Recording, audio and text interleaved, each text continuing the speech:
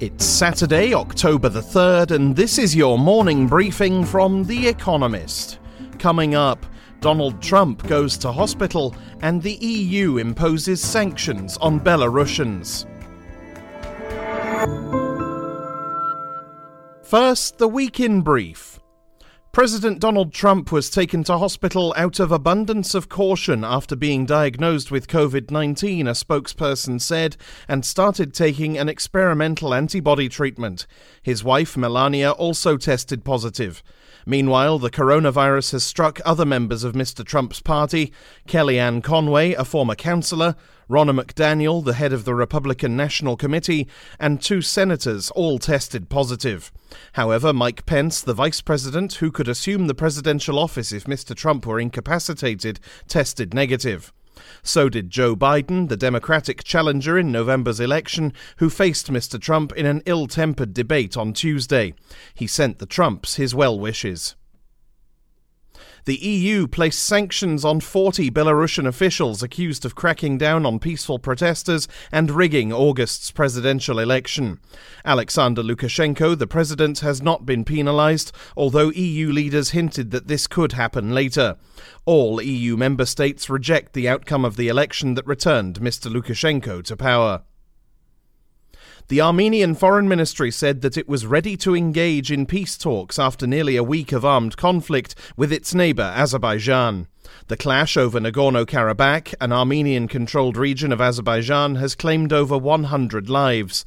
The announcement was a response to a joint call for the cessation of hostilities by America, France and Russia.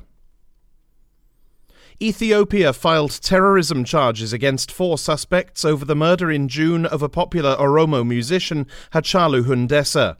Oromos are the largest ethnic group in Ethiopia and recently the most rebellious.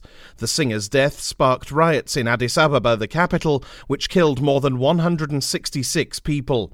Last week, 2,000 people were charged in connection with the violence. The recovery in the American jobs market slowed in September after the country's fiscal stimulus package expired in the summer. Only 661,000 jobs were added to non-farm payrolls in September, compared with a monthly average of 1.6 million in July and August. Just 11.4 million of the 22.2 million jobs lost because of the COVID-19 pandemic have been replaced since April.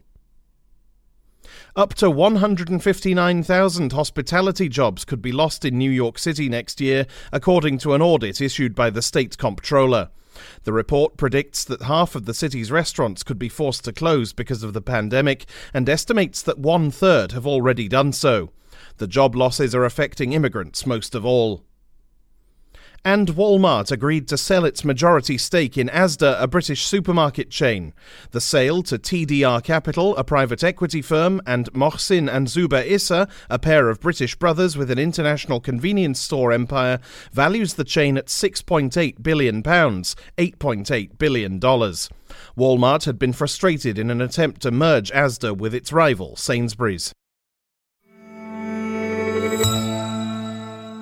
And now, here's today's agenda. A First Lady First, White House women on display. America's National Portrait Gallery, known for its permanent collection of presidential portraits, is pushing First Ladies to the fore in its upcoming exhibition. The museum announced this week that Every Eye is Upon Me will open next month as part of an initiative focusing on American women's history. Taking its title from a letter Julia Gardner Tyler wrote in 1844 after marrying John Tyler, the 10th president, the exhibition will be the first major project to use portraiture to explore the historical importance of the First Lady's role. The display, which will also include various First Ladies' clothing and photographs by Annie Leibovitz, will tell the oft-neglected stories of the women who have assumed this prominent, non-elected position, from Martha Washington to Melania Trump. Expect as many visitors as COVID-19 guidelines will allow. According to the exhibition's curator, Gwendolyn Du Bois Shaw, First Lady portraits are among the most widely requested works at the gallery. Cultural reappropriation, stealing art or remedying injustice. A remarkable trial began in Paris this week. It features 5 activists who entered the Quai Branly Museum in June and took a 19th century African funerary staff from its display, declaring, "We're taking it home." They did not remove it from the museum. The group, led by a Congolese activist, Mwazulu Diabanza, has staged similar raids in Marseille and the Netherlands, hoping to bring attention to the restitution debate. Before the start of the trial on Wednesday, Mr. Diabanza said, "We had no intention of stealing this work, but we will continue as long as the injustice of pillaging Africa has not been remedied." The judge refused to be drawn in, saying, "We are here to judge an infringement, not to judge history." According to Mr. Diabanza's lawyer, the accused face up to 10 years in prison if convicted of theft of a historic object. A verdict is expected in the next fortnight. Jog On, London's socially distanced marathon. The London Marathon, which marks its 40th birthday on Sunday, has always been equal parts elite sporting event and celebration of amateur achievement. Numerous world records have tumbled in London over the years, while amateurs have raised more than £1 billion, $1.3 billion for charity. Remarkably, both groups will get to run this year. 100 professionals will complete 19 laps of a shortened course in St James's Park, while 45,000 others will put themselves through their paces over a 26.2-mile, socially distanced route of their choosing, logging their progress via an app. The race director, Hugh Brasher, expects the professional course to be fast. The current world record holder, Eliud Kipchoge, will wear the controversial Nike Alphafly shoes that helped him set an unofficial sub-2-hour time in 2019. That Mr. Kipchoge even has a shot at making it official is a testament to the organisers' determination and ingenuity. Breaking the sound barrier. Deaf You. The world's 466 million deaf people are as diverse as any other group of such a size. Netflix's new docuseries Deaf You, premiering next week, gives a small taste of that variety. The program follows pupils at Gallaudet University, America's top college for the deaf and hard of hearing, as they go about their uniquely complex lives. Some things, such as dating, will be familiar to hearing viewers. Others, like going on dates in a world that is not deaf-friendly, will be new.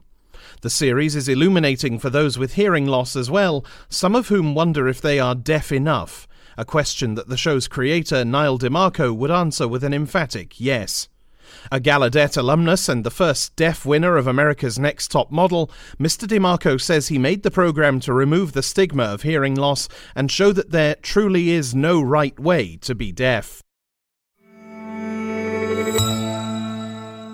A Mother's Gift, Feeding Feces to C-section Babies.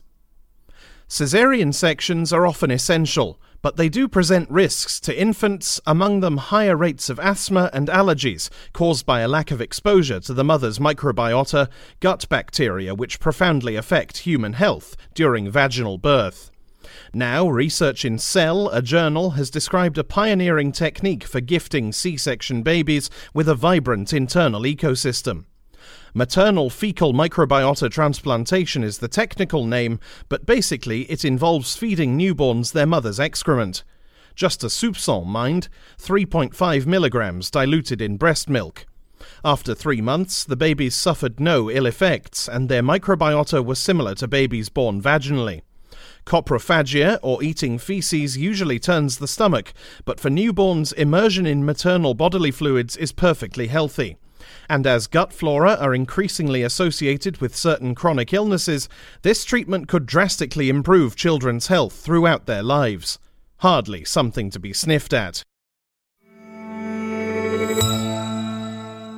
Finally, here's the quote of the day from Jean Anouilh, who died on this day in 1987. "To die is nothing. Begin by living. It's less funny and lasts longer." That's it from the Economist Morning Briefing, available every weekday and on Saturdays. You can hear interviews and analysis from our journalists, including our current affairs podcast, The Intelligence, by searching for The Economist on your podcast app or asking your smart speaker to play the latest Economist radio podcast. And as a subscriber, you have access to each week's full edition in audio. Just download the Economist app on your mobile device to start listening.